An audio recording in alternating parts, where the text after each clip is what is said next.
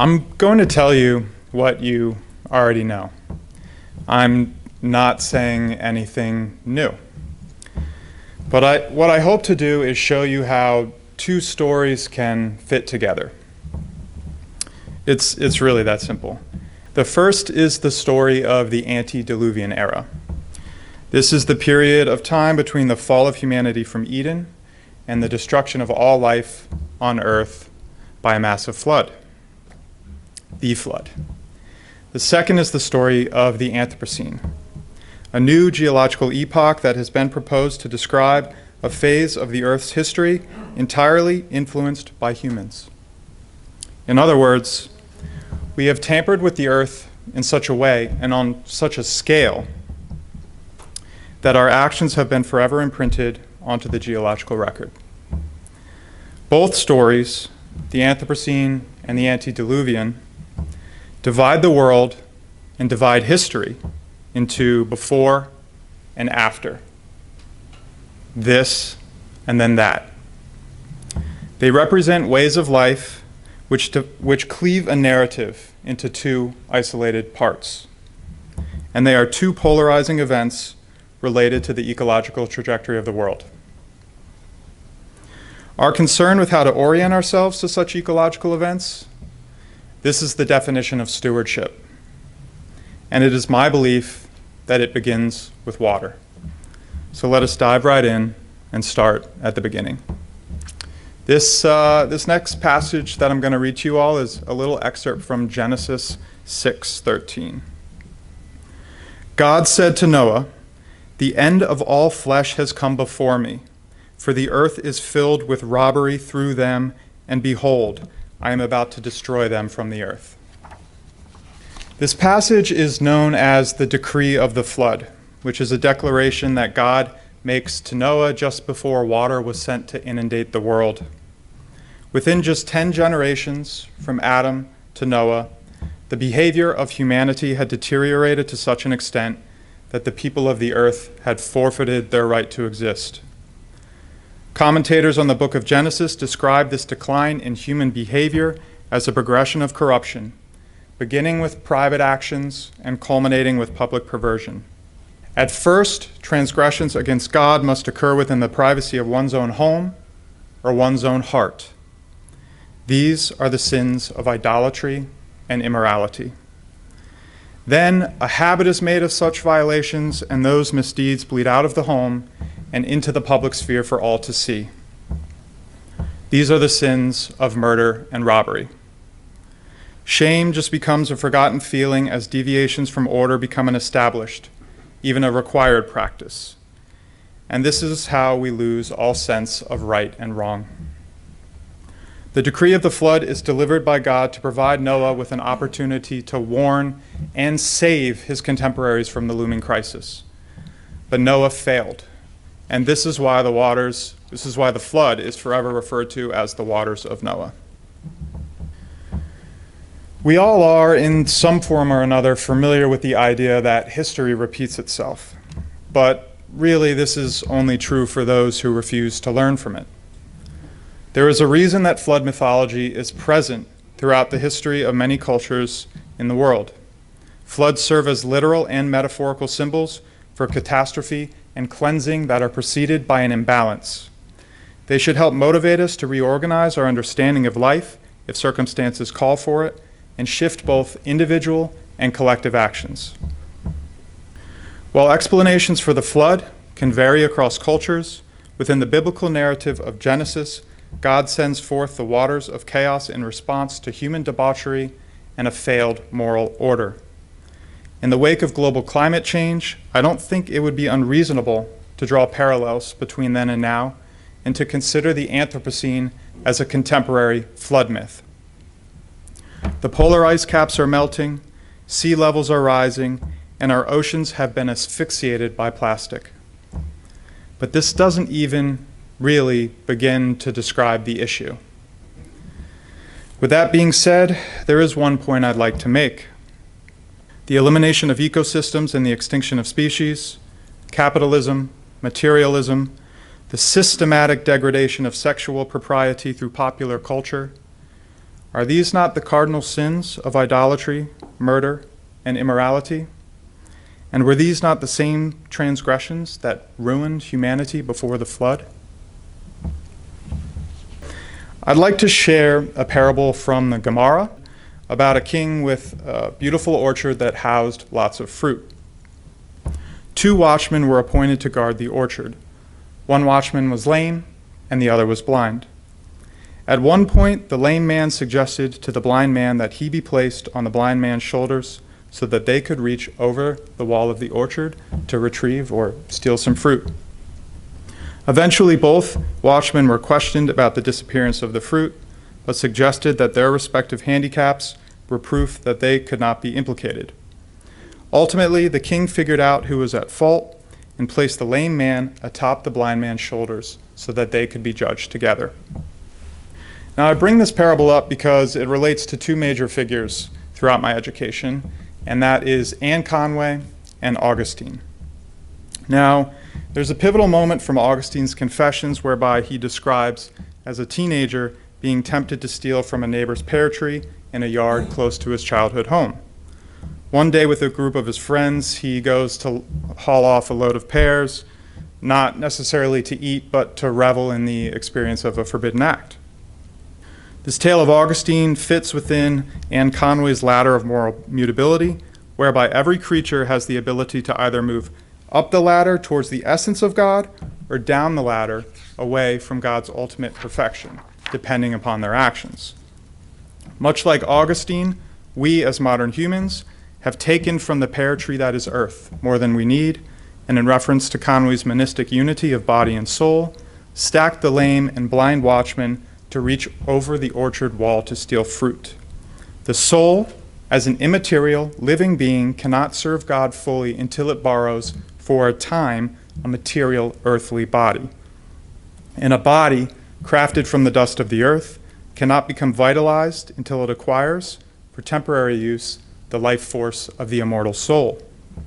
The body and soul, like the lame and blind man, must work together to transform the world and serve as a unified instrument of God. Within the Abrahamic traditions, fire is an element that is used to send materiality back to God. In this respect, it makes sense that Augustine had to wield the metaphorical fire of shame to cleanse his soul of guilt after a sinful act. Antithetical to this idea, however, water, like the judgmental waters of the flood, is an element of creation and is used to transpose the Spirit of God onto the essence of materiality. Water is like a portal for the body and soul to retrieve the reward for climbing the ladder of moral mutability through right action, like Moses did when he retrieved water from the rock, or Ezekiel in his vision when he observed water flowing from the temple, or like when Jesus teaches about living water. Every time we commit a right and just action, the soul and body each earn the privilege, as a codependent pair, to resurrect their union and ensure of a continual partaking in a variety of living that moves progressively closer to God. While awareness of the ecological crisis has stimulated a growing concern for the state of the earth, there is yet to be a well-coordinated, comprehensive change in human activity. This is perhaps the central motivator for those of us engaged within the field of religion and ecology, seeking to bridge the intentions behind various disciplines. The world around us is not thriving, it's dying, which is why it has become more important than ever to become stewards of creative forces that support life. Perhaps Christian eschatology is mistakenly understood to have an unhealthy relationship with nature because it is perceived to be principally concerned with fire as a judgmental force. Yes, God's covenant with Noah ensured that the world would never again be destroyed by water, but this doesn't mean that we cannot drown. The drowning in this instance I'm using as a metaphor to describe the variety of living that has caused ruin to our planet and a highly industrialized society that has reached the pinnacle of its impact. The trajectory of the Anthropocene can change if we focus our eschatology on water for creation and balance rather than on fire for passion and transcendence. Water is the bridge between the material and the immaterial, the body and soul, which is a partnership that must be continually resurrected by our fulfillment of right and just action. Water is the source of all life because water is the language of life, the vocabulary of the soul. And I'm gonna say that again. Water is the source of all life because water is the language of life, the vocabulary of the soul. During this past year's Religion and Ecology Summit, Matthew Fox made a point about us shelving the Bible for a while, that the Bible could serve us best for the time being if we stopped reading it. While this comment he made was made within the context of a point he was making about rediscovering the sacred, which was undeniably insightful and valid, I tend to disagree with the former point. Metaphor endures throughout the Bible as a controlling mode of thought and is evident in fundamental images such as water. Understanding how to think metaphorically and comprehending how to use metaphor properly as a hermeneutical lens for seeing the world, this is one of the greatest gifts the Bible can teach the human mind about learning how to read nature. Stories and parables are at the root of teaching us how to see the many layers of materiality, which then in part aids in the process of connecting to the meaning inherent in the Word. It is possible, therefore, to exercise our capacity to digest a metaphorical state of consciousness and alter our way of seeing the world simply by working to read and understand the Bible. My insight into such a notion was ignited by a 12th century theologian named Hugh of St. Victor, who teaches us how to, quote, exist in reading and how to, quote, interpret the world on the model of reading Scripture. Architectural structure was a metaphor that Hugh used to refer to the soul, and he applied the analogy of construction to the act of reading as a restorative practice. Enter your inmost heart, Hugh says, and make a dwelling place for God. Make him an ark of the covenant. Make him an ark of the flood. If we are to move out of the Anthropocene and into a new era of ecological sustainability, then we are in need of a metaphorical ark. In the same way that Noah built a literal ark of salvation, the modern human must build for the soul a metaphorical ark to navigate the pursuit of truth and the discernment of a proper moral structure to embody. It is this work of building the soul as an ark that one of Hugh's students, Richard of St. Victor, describes as, quote, a participation in the wondrous sights of those who see marvelous things in the depths, and a, quote, journey with those who are doing their work in deep waters. Our way forward, through the industrial age and into a new era of ecological sustainability, is not easy work. We must find a way to maneuver through the shadow side of life, the deep waters of this modern flood, and bring light into the darkness. Richard describes this as, quote, a narration of our night work, which I believe to be a really beautiful way of embracing the incredible moral and ecological difficulties that we are facing. We all have the capacity to either save the world or destroy it. And we all have an equal capacity to either perceive the truth and act on it, or allow our lives to be clouded by murky waters. In the generations that preceded the flood, humanity had regressed into such a foolish state that God's mercy had reached its limit. But one being, Noah, saved the future generations of the world. His life is a story of hope and of survival. Thanks to his devotion to goodness, humanity survived, which should give us all reason to believe that no one person or action is too insignificant to make a difference. We all have the power to change the world. So let us build an ark for deep water together. Thank you.